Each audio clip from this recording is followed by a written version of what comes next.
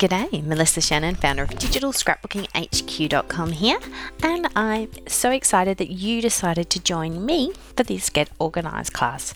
Today we're going to start at the very basics of using our digital scrapbook supplies and getting them organised.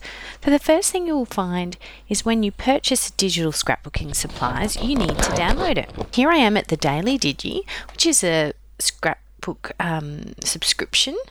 And I'm just going to scroll down and click to download my file. Now you'll see in Chrome that it comes down the bottom here. Most browsers are similar to this, and then you just wait until it all finishes downloading. I usually just do a couple at a time. You don't want them to time out and be corrupted.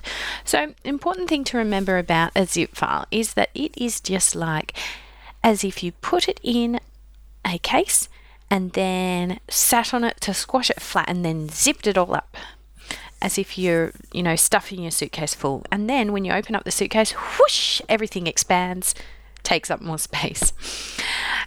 So that's the zip file is compressing the files down. They don't lose any quality. They just compress down so that they take less space and they're quicker to download. So when one of the files has completed downloading, you can see the status progress bar has disappeared.